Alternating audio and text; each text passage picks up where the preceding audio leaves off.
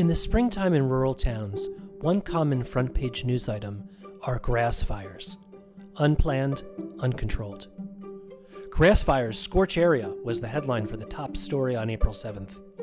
Red Hook gets 13 alarms in one day, it said underneath. The article continued, spring winds and dried vegetation combine with flames this week throughout the area and bring about one of the busiest weekends in the history of the Red Hook Fire Department.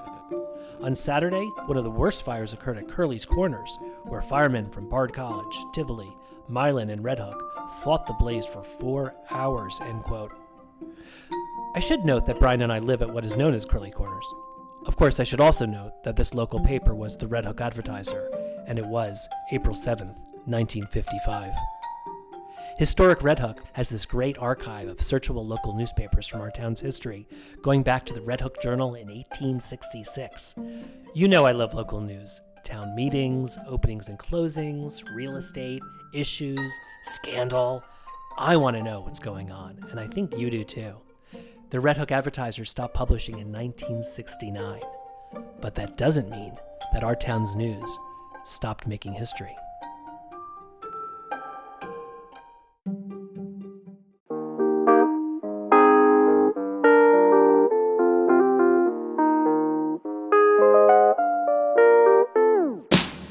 The valley moved up from the city, it's a new way of living and I'm trying to get used to it. 1 park poodles, half an ounce of an idiot. Ordered a Manhattan and they called me a city ass.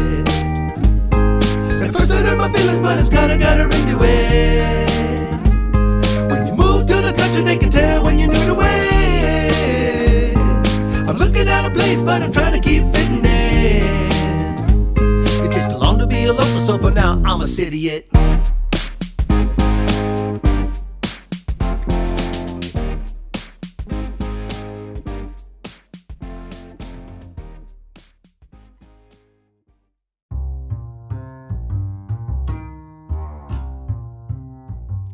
I'm Matt Zucker, and this is City-It, learning to live and love life in the Hudson Valley. A lot going on with the show. We're on a regular every other Thursday schedule if you didn't notice. Chronogrammy voting is also underway. And here's breaking news for you. City-It has 2 new sponsors, Taconic Toastmasters and Hudson Valley Kitchen Design Center. Today I'm really excited because you'll get to know Emily Sacker, publisher of The Daily Catch, where I have a column, Ask a City-It. I met Emily now more than a year ago at a neighbor's welcome event that Brian hosted with historic Red Hook. Emily and I hit it off right away, of course. She, after all, is a serious journalist covering the local area, and I'm an unserious, minor media personality poking my nose into things. We have everything in common. Luckily, she brings serious journalism chops to Red Hook. We talk about her story from interning for Bob Woodward at the Washington Post and being a journalist at Newsday, where she won many awards, including being twice the winner of the Grand Prize for Distinguished Reporting by Educational Writers of America. Her book, Shut Up and Let the Lady Teach, published by Simon & Schuster, was nominated for a Pulitzer Prize. We'll talk about Emily's career in journalism and also getting her master's in art history. I ask her how it's going with the paper, the story that she's most proud of, how the Ukraine coverage came to be, what the connection is to our town, and what she thinks success looks like. Plus, in sharing her favorite places in the Hudson Valley, Emily breaks news, an exclusive, here on the City-It podcast. Okay, that was more than a lead. Let's meet Emily. Hi, Emily. Hi, Matt. Thank you for coming on. This is so funny. This is like reverse tables. Now I'm interviewing you and you're my boss. So it's like, I hope I behave. I don't quite look at it that way. We're collaborators. You're my editor. You're my editor. Oh, well, yeah, we're all each other's editors in life these days, right? Yeah, it takes a village. So my first question for you is about your connection to the Hudson Valley and these towns. I don't remember how well you know them or if you grew up here or you moved here or what your story is. So I did not grow up here. I grew up in the Midwest in St. Louis, Missouri. This is actually my second round in Red Hook, though. I didn't go to elementary school here, which, as we've discussed, is probably the thing that makes you a real Red Hooker. So I'll never have that claim to fame. But I did have a house up here on Starbarrick Road in the 90s. Oh. When children were little kids. And it was a sort of a starter house. It was a weekend house, but we spent a great deal of time here. And I loved it. And about 2015, I began to return up here. I started teaching through Bard Early College, Hudson. I was teaching art history there. I have a second life as an art historian. And I also began to teach in several prisons here, one through the Bard Prison Initiative and also through a program called Hudson Link. And I was teaching in the prisons, and I started to spend evenings up here in our house here. And little by little, I decided, I think I need to live here. This is pretty fabulous. So moved here full time in 2016. So I guess I'm inching towards 10 years in total, about 10 years in total, which certainly still qualifies me as a newbie from what. Yeah, although in marketing, we call that a boomerang, like when you come back to somewhere. Oh, okay. I'm a boomerang, but not a boomer. So we're going to talk about the Daily Catch, but what was the news source situation when you were here the first time? I don't think I paid any attention. I thought of myself as a weekender. You know, I didn't pay attention to town government. I'm embarrassed to say that, but I didn't. And as soon as I came back up here to live, I realized I really cared a lot about what was going on in the town. And I'm also older, right? So I wasn't supervising two little children running around. I was supervising my own community. So what is your career story in terms of art historian and journalism? How did that come about? Those. Yeah. So I am a journalist before I am anything else. I never studied journalism formally, but I always worked on newspapers. I paid my way through college by working on newspapers in the Bay Area and San Francisco. I went to work for Bob Woodward at the Washington Post. After that's something that very few people know about my story. Wow. Yeah. I did an internship at the Portland Oregonian in my junior year of college, after my junior year. And then after my senior year, Watergate was burning very bright in my mind still. And I applied for an internship at the Washington Post, and I was successful in obtaining that. And I worked on the Metro team under Bob Woodward for a summer. And then I actually stayed on. I was invited to stay on, and I worked at the Post for a few more months before I got my first job in New Jersey. And I then spent 17 or 18 years as an adult journalist covering, I say adult journalist because I ultimately left normal mainstream journalism and went into children's journalism at Scholastic. I did that after New York Newsday, the paper where I had spent my career, folded in 1995. The beginning, the demise of print journalism, which does play into the story of the Daily Catch because we are not a print product. Journalism became less interesting to me. I wanted to do other things. It was the dawn, the nascent ascent of the digital world. The internet was just being created, the World Wide Web. And I wanted to get into that. So at Scholastic, pivoted my career and I began to work in lifestyle journalism. I was the site director of Better Homes and Gardens and Ladies Home Journal Online. I ran those very large, multi-million daily page view websites for a number of years, more than 5 years. Then went to Reader's Digest in Pleasantville. That was actually a return a little bit to the Hudson Valley, and did a few things in the digital space. And while I was doing those things, I started to want to improve my weekend life. So I applied to become a docent at the Metropolitan Museum of Art in 2004. And it's funny that we're talking about this because just last night I was writing to one of my professors who's now in her 70s, but she was in her late 40s, early 50s at the time. And I was studying at the Met to be this docent. And I came up to her and I said, I just love this stuff. What do I do? I don't know anything about art history except what I've learned here at the Metropolitan on Saturday mornings from 9 to 1. She said, well, of course, you do what everybody does. You go and get a master's degree in art history at Hunter, Hunter College. So I had to actually redo most of my undergrad degree. I had to become kind of a major in art history because the requirements to be admitted for the master's program were quite stiff there at Hunter. And I went and did that. I took undergrad courses with a bunch of 18 and 19-year-olds at night and during the day. And I eventually applied and became an MA art history student. It took me 11 years to get my degree. And I just got it in 2017. I got my master's degree. Wow. And I started a business called Heart of the Art. NYC, and I give tours, kind of bespoke, custom tours. My clientele is largely celebrities. And I also give tours to regular folks who are coming into town. And we go to MoMA, we go to the Met. And I also work with a group called the Orchid Foundation, which is a group of girls from Harlem.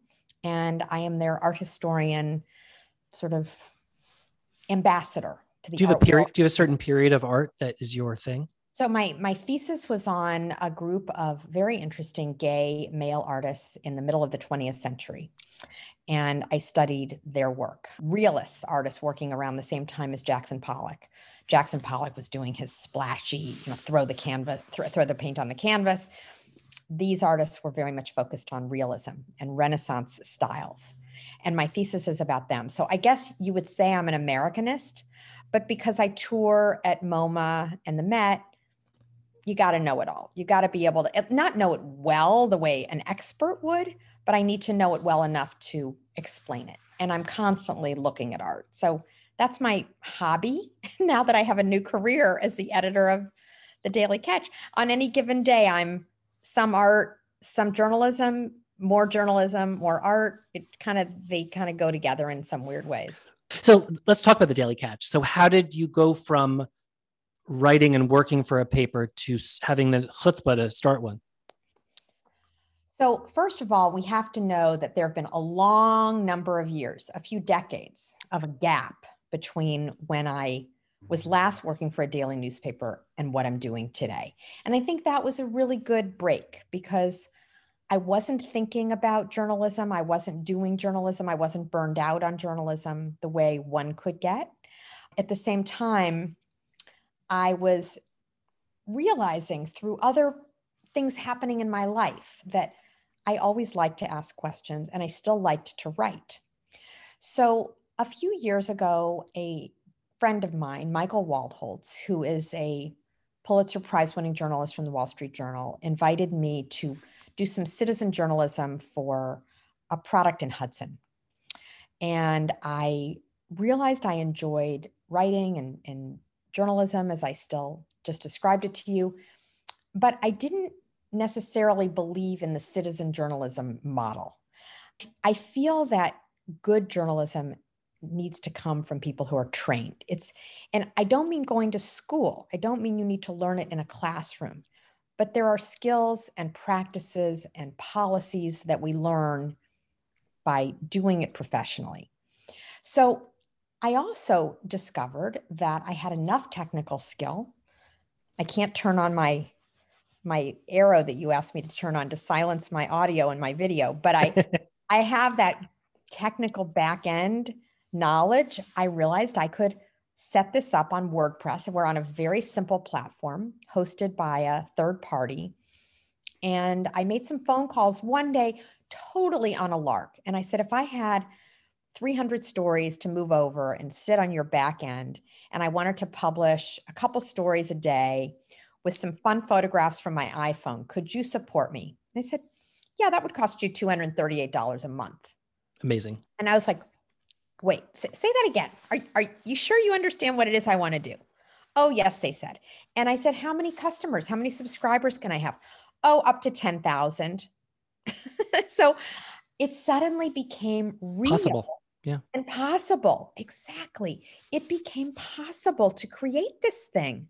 What I needed was the time to write the stories. And that, if we want to talk about the pain points of doing this, staffing is the biggest pain point because I can't be the publisher and the writer and the editor and the photographer and the ad salesman all at once, right? That's what I've learned from this experience.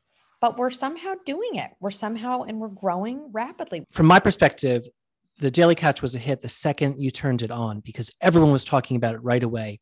Everyone was reading it right away. And it sounds like it's going really well. And now it's almost a year, right?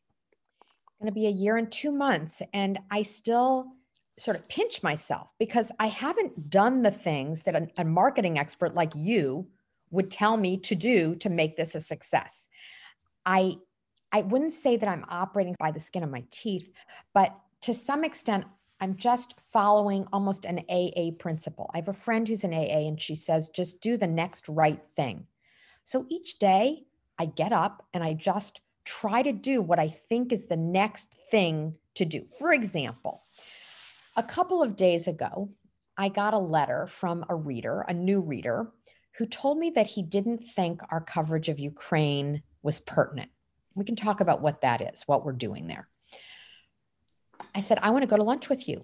I want you to tell me everything you're thinking. Well, we went to breakfast, as it turns out, at Taste Buds, which is the back office of the Daily Catch. It's our meeting room. And he told me that he had a marketing background. And we started talking not about Ukraine, but about some of the information he would like to have if he were going to advise the Daily Catch.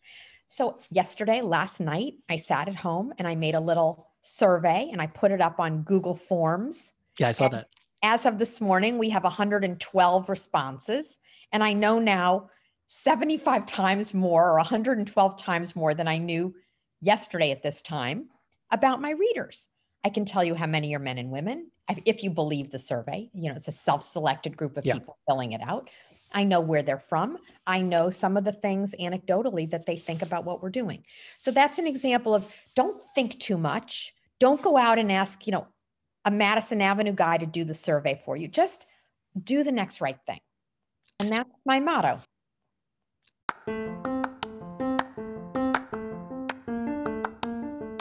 Excited to share that Hudson Valley Kitchen Design Center, an area expert for kitchens, bathrooms, pantries, offices, closets, and yes, even home movie theaters, is now a sponsor of City It. Now, when you've got a room to rethink, refresh, or reimagine, you know who to call. For City It listeners, just mention the podcast to save $500 off a project of $5,000 or more. See recent projects and fun on Instagram, HV Kitchen Design Center, visit their site at hvkitchendesign.com, or call 845-615-9410 about a consultation. Links also from cityit.com. Thanks, Hudson Valley Kitchen Design Center. I can already feel Brian dialing your number. Now back to the show. So what does success look like? When I say it's going well, what does that look like? So it's a little bit what do my readers tell me success looks like? We started out with about 300 subscribers just about a year ago, 10 months ago. And today we have 1,712. 1,712 people have subscribed to the Daily Catch. So amazing. That's a very large increase, right? We've done no advertising. We've done no promotion, no direct mail marketing. We have 2 signs that are up. One is at the corner of the 4 corners near the school, and one is in front of the Elmendorf Inn, right? Yeah. Those are our 2 little signs. We've had others, but they've gone away. So I think circulation gain is a very important metric. And now that we've seen that we've grown in that way, we will begin to think about advertising. We're a nonprofit, we're a 501c3 nonprofit, and there are some restrictions around how we get advertising and what we promise to our advertisers. That's one way. Just meeting certain journalistic standards, I think, is for me the most important thing. Creating a diet of stories that feels pertinent to that reader base. And who is that reader base? So I've told you it's the 1,712 people apparently, but it's also people like you, people who I trust, who I can go to and say, should I be covering this differently? Should I have more farmer coverage? Should we do more about the environment? Do we have the right mix of BARD? And I don't know that I have the answers yet. And I have to tell myself, that's okay. We don't have to know today or next month whether we're hitting those percentages correctly, right?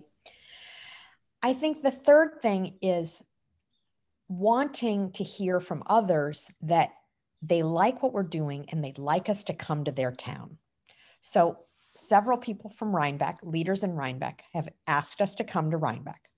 A few months ago, I got the most delightful email from the supervisor in Hyde Park.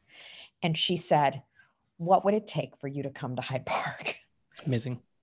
And I had to say to her, a lot. It's going to take a lot of time for us to get to Hyde Park, because my goal is not to be bigger. My goal is to be better, to be both broad and deep in Red Hook, right? And now, as you know, we are going very slowly dipping our toe into Rhinebeck. We are not trying to be the Daily Catch in Rhinebeck in the same way that we are in Red Hook, but I am hoping within the next year, we will be as strong there as we are here. How do you keep the frequency of, you chose the Daily Catch, not the weekly catch, not the whenever I get around to doing it. I thought that was close, but that takes a lot of work and a lot of pressure, and you're doing it. And you've got a team, I know, but like still, how did you decide to do a daily? First of all, I liked how it sounded. So I liked how the Red Hook Daily Catch sounded. I didn't really like how the catch sounded. Right. Although people call it the catch, which I think is pretty funny. First was, what does it mean to be the Daily Catch? And to me, it meant that we, on average, would publish every day, on average, one story a day. And I said, maybe not on Saturdays. Maybe we'll take the Shabbos off. So I thought, could we put out 5 to 6 stories a week? And I thought we could. I thought certainly there was enough content. So there's 2 questions there, really. There's can we get it done? Can we get a story out every day? And is there enough to say every day? And the answer to both turns out to be yes. And my team is actually very small. My team is me. I edit. My team is Victor Feldman, who until a month and a half ago, February 14th, Valentine's Day, was a freelance writer for us, who also had a myriad other things. He's our first staff hire. Nice. That's it. That's it. Then we have some delightful columnists, who've been a columnist writing the City It column. We have a new columnist, John Rolfe, who used to be a columnist for the Poughkeepsie Journal, lives in Red Hook. He's now writing for us. And then we have an events editor who works about 15 hours a week. Thanks to her, we have an events column, which I learned now from our survey is our second most popular area. I can also look at traffic, what kind of traffic. Yeah. So I think daily has proven to be possible. Last week, we had our most productive week. We produced 12 articles last week, wow. 2 of which were from our Ukraine correspondent, and the balance were local stories, local stuff. So in terms of stories, maybe talk about what you're most proud of or you think is the most interesting. I mean, it's been a year, so you've got hundreds of stories. Yeah. So I'm very proud of a piece that we did on the 20 largest landholders in Red Hook. This story was very challenging to do, and it leads into our Ukraine coverage in an interesting way.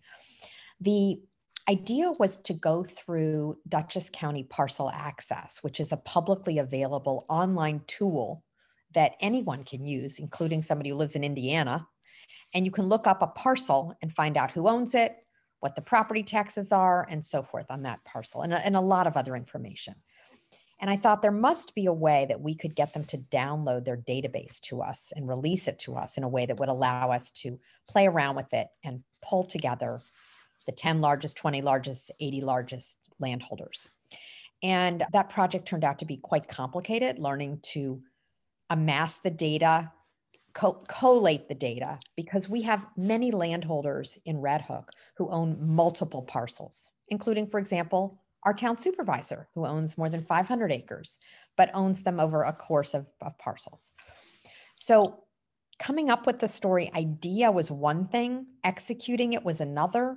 And then once we had the table pulled together and we knew who the 20 largest landholders were, we had to actually know who they were. Like, we knew who their names were, but finding out what is, Helping Hands LLC took another set of digging, took another set of hourly workers, right?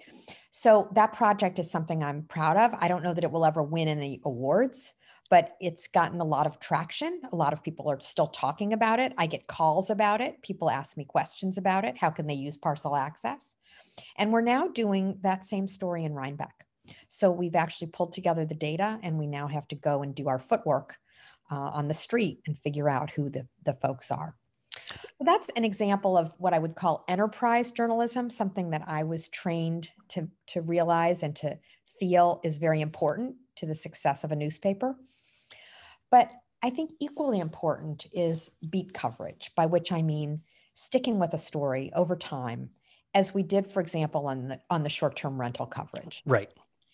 And that was a very important topic for our town that I think had we not been here, many people would not have known about. It would have happened in the dark room of the town board, which, remember, we're going through COVID. This paper was launched during COVID, when being part of town government was even more difficult than maybe it even is today, but certainly more difficult than it was 3 years ago, right? So our goal in covering the short-term rental issue wasn't just to show up at the meetings, but to dig in and to talk to some of the renters, to talk to some of the hosts, to explain the law. It was a 27-page bill, if I remember correctly, 24-page bill. Explain that to people, do a Q&A. So really dig in a sophisticated and thorough way to that coverage. And I had to also explore and explain that I was a host, right? So I had a little skin in that game, a lot of skin in that game. And I had to make sure that I covered that issue judiciously and carefully. That's another thing that I think is so interesting about a small town like this, Matt, is we wear so many hats. I mean, look at you. You're engaged as a publisher yourself, as an audio publisher, a radio publisher. You're also involved in certain topics, certain issues. You may be a member of a CSA. You know, we don't just sit here in our silos, right? I'm a member of the EDC. I'm working right now on a grant proposal for our farmers to get farm worker housing restored and renovated and replaced. Do I say I can't do that because I'm publishing a newspaper? You know, that's something that maybe the Salzburgers could have done with the Times years ago, but that's not something that I have the luxury of being able to do if I care about my community. So how do stories come about? Are you developing most of the story ideas? Do people send you in, oh, this is happening, you should know about this? How do you find out what to decide whether to pursue or not? So that gets into another philosophy, which is that we are both a push and a pull stream for information. So all newspapers, all news outlets anywhere receive tips. And some of the tips are useless and some of the tips are worthwhile. We cover town government in its most obvious way by going to meetings, right? That's the basic bread and butter of a small town enterprise like ours. We go to the Board of Ed, we go to the town board, we go to the zoning board when there is one, we go to the planning board. And in a town like Red Hook, which has not only the town government, but also has 2 village governments, that's a lot of meetings. It's a lot of night meetings, right? Yep. From a business perspective, this would all be merged together into one thing, but I know that's not going to fly. Oh my God. That would be so helpful. Could you make that happen, the Daily Catch? Yeah. We could cover 2 more towns. You know, I think about it, but I'm like, I'm not going there. Then we have Bard College, which is a whole other entity unto itself. And Bard has its own issues. Will it have a polling place? You know, just when you think that story is done and decided, that one rears its head. So we're also trying to cover Bard. And we've been careful about deciding we are not covering Bard for the students of Bard, right? That's on Bard to do. We are covering Bard in its relevance to the community of Red Hook, right? Nice. So that may mean that we cover an interesting professor who has a presence in Red Hook or whose concert people attend. I'm starting to work on a piece on opera singer Stephanie Blythe, who's an opera singer for the Met, but who also runs the chorale opera program at Bard. Yeah, I went to one of the performances. She's amazing. That whole program is amazing. The music programs at Bard are really exceptional. So, you know, people go to the Fisher Center, they may see or hear Stephanie Blythe or her students singing, so she becomes a relevant person. So features are always something we want to have as part of our diet, our daily, or at least our weekly or biweekly diet. Covering the farmers. There seems to be a great interest, we are learning from our surveys, in the life of our farmers. And not just the people who own the farms, but the people who work on the farms, who will start to arrive in April. So we're going to try this year. We didn't do this last year, but we're going to try to dig in this year to more coverage of the life of the farm workers. So that will be an area of expansion. I think we are weak in some areas. We don't cover health or health policy at all right now.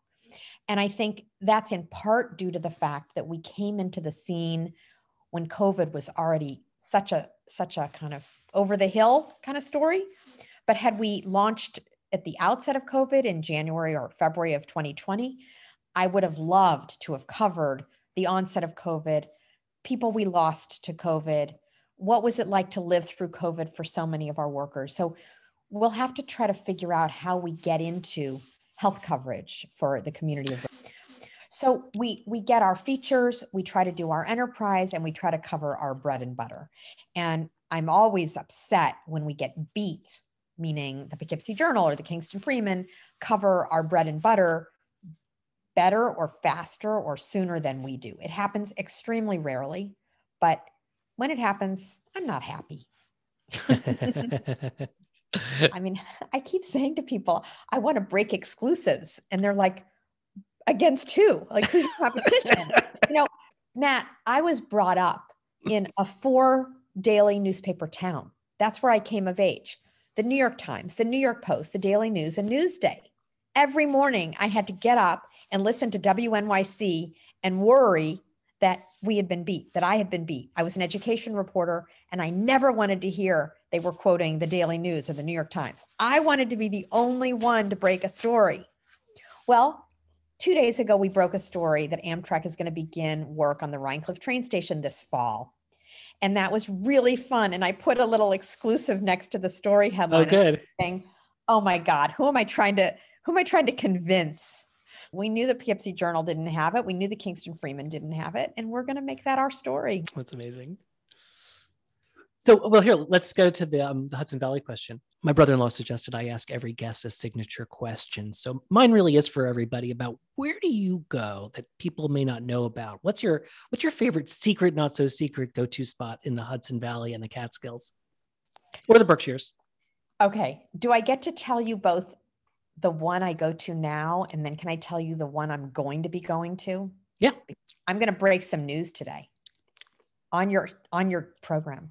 All right. My go-to place for both serenity and exercise is the hiking trail behind the FDR estate. Oh. You ever been there? No. So that is a special, special place. And if you do the hiking trail, it's about 3.4 miles, and you get 34 flights on your exercise app, and you get over 10,000 steps. Now, let me tell you how to get there. So you go down Route 9 and you put on your GPS FDR, whatever it is, National Historic Site. You drive to the back behind the visitor center where the garden areas are. You park your car there. You walk behind those gardens, and you will then see a paved sort of like a driveway. And that driveway turns into a walking trail. And it's wide enough to walk astride. So a person can be with a friend. You're not walking single file. It's like almost like a carriage road. And I'm sure it was a carriage road for FDR back in the day. And it's a series of trails, very well marked, and it's lovely. And if you keep walking, you'll eventually connect at the northern end of this trail complex to another trail that heads off to the Vanderbilts. But I don't think you can actually get all the way to the Vanderbilt mansion, but you can get really close to it. And on your left side, on your west flank, you'll be looking over the Hudson River. Nice. At a certain point. It's just a special place, right? It's a great meeting place if you're meeting someone from Poughkeepsie, if you're meeting someone from Ulster, and it's a lovely place to go. You can bring your dog. It's lovely in the winter too. You can bring your snowshoes or your crampons, and beautiful. And it has water features, little beautiful waterfalls and streams all through. Love it. I didn't know this one. Now I'm going to break some news for you. Is this an exclusive? This is an exclusive. We haven't even reported it yet in the Daily Catch, but we will. In the most recent budget, there is $1 million in the Dutchess County budget for a splash pad at Wilcox Park. I love Wilcox Park. Did you know that? They're digging. I didn't notice. They're digging it right now. They're digging. It's going to be for kids, but apparently, grown-ups will have some time too. It's going to be one of those fabulous splashy pad things with waterfalls and fun things for kids. I think it's down near where the lake is. Yeah, it must be. I love Wilcox Park. That's a really cool thing, right? It's in Milan, but it's certainly very close to Red Hook, and we're co-opting Milan for this particular story. That's terrific. Well, Cydia covers the region, so we're in.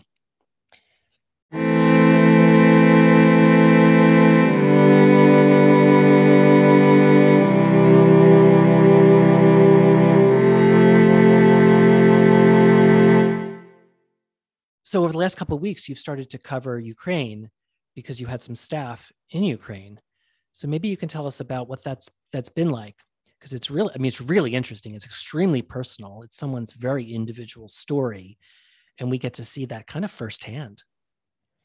So let me tell you how we found him, because there's some controversy around whether a small daily newspaper in Red Hook should even be covering the travails of a man in a little town called Ivanovka outside of Kramatorsk, right? So this gentleman, I mentioned the story about the 10 or 20 largest land holdings in Red Hook. This man helped me to analyze the data. There were some issues with the data. There were some conundrums I couldn't figure out with the data, some things that didn't make sense. And I went looking for an editor on a news site or on a employment site called journalismjobs.com. And he applied for the job. He applied for a different job, but he said, do you ever have any data analytics stories? And he's writing this to me in broken English. And I thought, where are you from? Oh, Ukraine. This was, a few months ago. This was in like October. Helped me with the story. When it became obvious that the Russians were going to invade Ukraine, I sent him an email and I said, could you write for us? Could you just take your hand, tell us what the first few days of this war are like? And he sent me the first few entries. And I made some phone calls and I asked some of our readers, what do you think? Can this be relevant to our readers in the Daily Catch, to our readers in Red Hook, to our readers in Rhinebeck? And the views were split, but they were in favor of cover this for two reasons. First of all, the fact that he already had a connection to Red Hook made him of some interest to people. Secondly, and perhaps just as important, he lives in a town not so unlike Red Hook. And the fact that in this extremely interconnected world in which we live, he cared to share his story with readers of the Daily Catch made him compelling to me. And it's very emotional to be talking to him, not verbally. We don't talk the way you and I are talking. That would be possible, but he's afraid to do that. So we're talking by email, right? Every day. And some of what he tells me, we don't run in the newspaper, but a great deal of what he tells me, we do. And again, I think the view on whether we should cover this is somewhat mixed, but my feeling is it's digital. You don't like it, swipe by it, right? It's there for those of us who would like a connection. Yeah. And in the end, I don't know if you feel this way, but it's your call. Like, you have the judgment and you make the decision. And I do the same thing for myself. But in the end, don't complain at me. Go start your own thing. We have to trust you as editor to figure out what to cover and what not to cover. And we won't always like it, but we have to respect and appreciate it because it's a gift. Thank you. I really appreciate your saying that the Daily Catch is a gift, because I think that some people do have a sense that they are, and I hope this sounds politically fair, that they're entitled to it now. And, it's not only that it's there and it's free. It's free. Yeah, every local paper has folded. We're lucky to have it for a week, much less a year, and growing. We were in what was called, or what is called, a news desert, which is to say an area where there once was news, there once was news coverage, there once was a newspaper, there were several. And we still have the Northern Duchess News, but we don't have really, until the Daily Catch, or we didn't really have a newspaper. And now we do.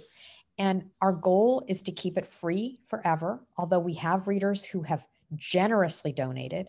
Last week, we got a commitment for a $10,000 donation, which is 18% of our operating budget for this year. So that's huge, right? And we are trying to raise money, but our commitment is to keep it free. I think what I would like our readers to know is that I am an open door. People can reach me. They can meet with me. They can share ideas with me. They can be part of the Daily Catch in a way that I think is almost impossible in many newspapers. They can also participate by sharing their views at the end of every story. Yeah, I saw that the comments are on. Yeah, you can comment. Comments are on, and we get lots of comments, and we forward all comments to the relevant source. Sometimes we forward things to the mayor, to the supervisor, and they can have a dialogue with me. And I'm open, and I try to be very non-defensive. At another time in my life, I might have taken all of this very personally, but I'm delighted that people want to be connected and that they want to criticize us. I mean, even that is a gift because it means people care and they're engaged and they're reading us and they're not discounting us. So that's very powerful. They can send an idea. I love when people send ideas. They can be anonymous. I get ideas, 3 or 4 a day, and I respond to everybody. So if you're lonely and you want to write you want a pen pal, I could be your pen pal. And you're art historian. I'll answer your questions about Picasso too. Upstate and chill.